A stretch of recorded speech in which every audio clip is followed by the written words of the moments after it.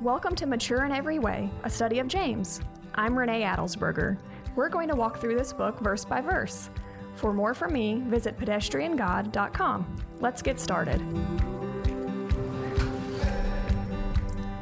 For the third time in this letter, James refers to us lovingly as dear brothers and sisters.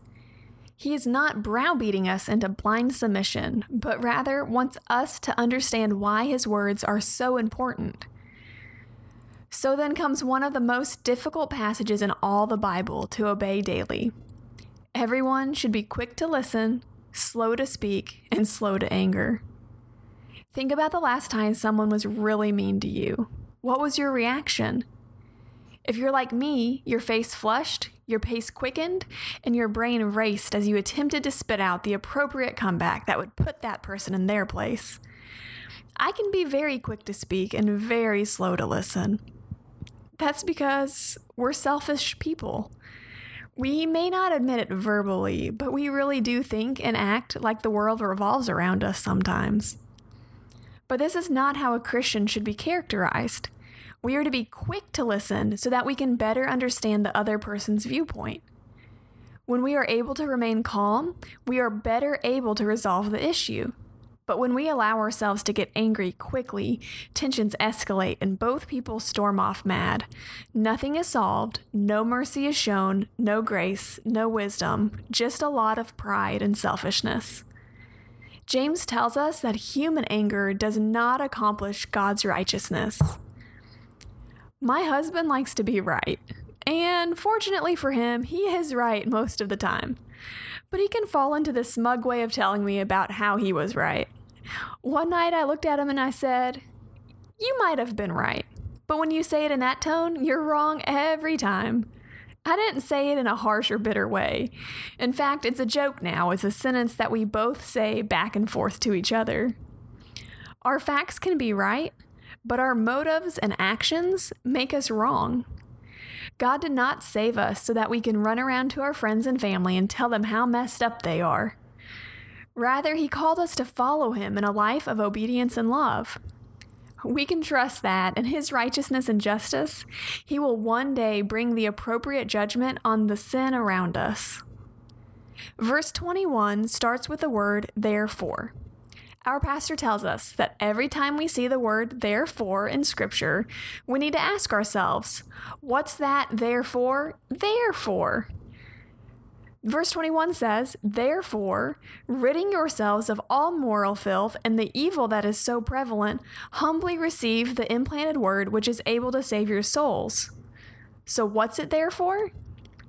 It's saying that since we are to be quick to listen, slow to speak, and slow to anger, so that's looking back on the previous statement, we must then rid ourselves of our sin in order to do these three commands effectively. How do we rid ourselves of sin? Isn't that the million-dollar question we'd all like to have answered? It would be nice if it was as easy as following a simple set of instructions. What if we could just rid ourselves of our sin by turning around 3 times, walking a mile barefoot, and reciting the books of the Bible in order from memory? And, ta-da! All moral filth and evil will be vanquished from your life. But it's not like that at all. In fact, James taught us that this moral filth is coming from within us, from our very hearts. Our own sinful desires are luring us away like fish being lured by bait. We can't work our way into heaven.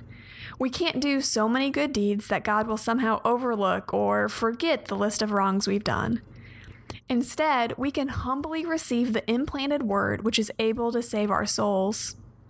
What is this word? John likes to talk about the word in his Bible writings. We already read 1 John 1 through 4 in our homework. Let's combine it with John 1 through 5, which says, "In the beginning was the Word, and the Word was with God, and the Word was God. He was with God in the beginning. All things were created through him, and apart from him not one thing was created that had been created. In him was life, and that life was the light of men. That light shines in the darkness, and yet the darkness did not overcome it."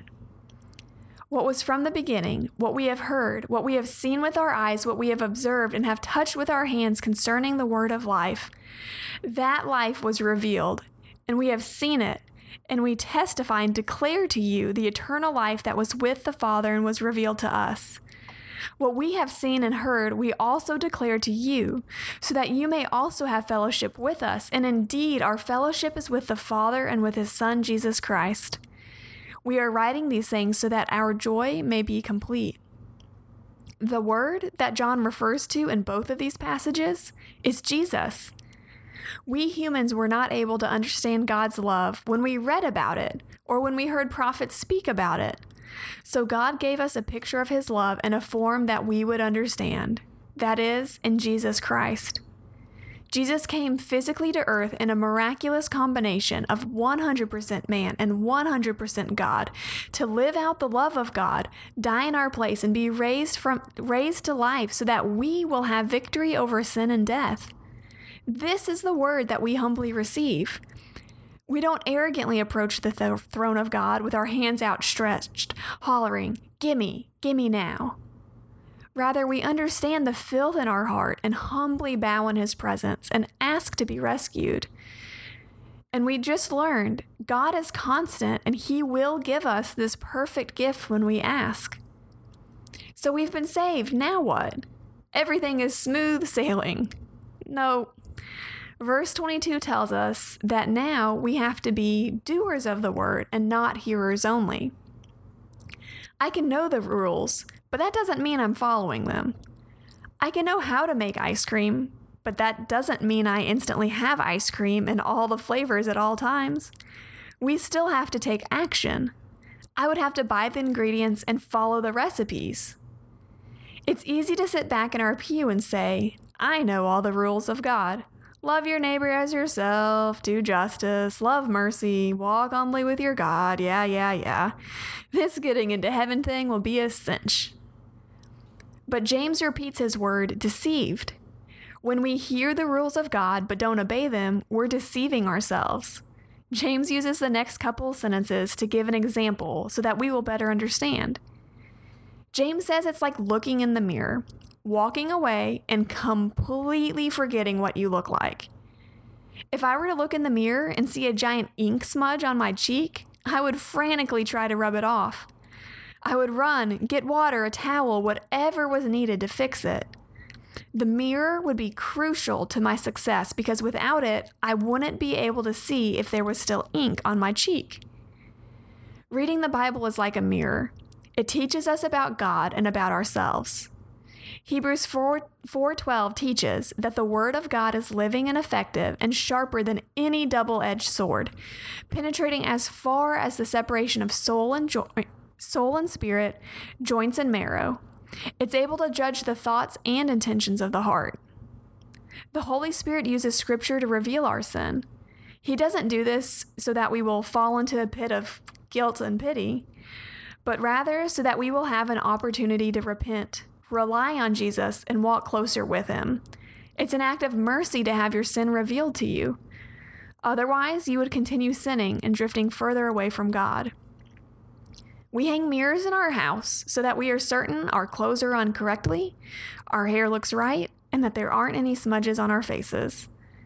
The mirror offers a perspective that I don't normally have.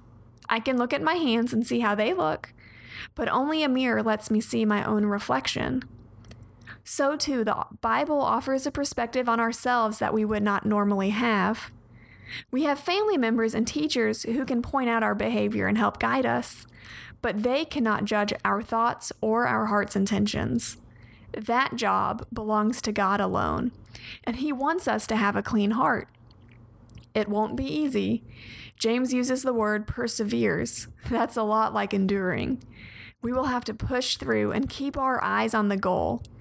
But in the end, it will be worthwhile. The Lord will bless our strivings to live a life that brings glory to him. Father, help us as we look into the mirror of your word. Please reveal the areas of our lives that have thoughts and intentions that don't bring glory to you. Send us the Holy Spirit to help us be doers of your word and not just hearers. We love you. Amen.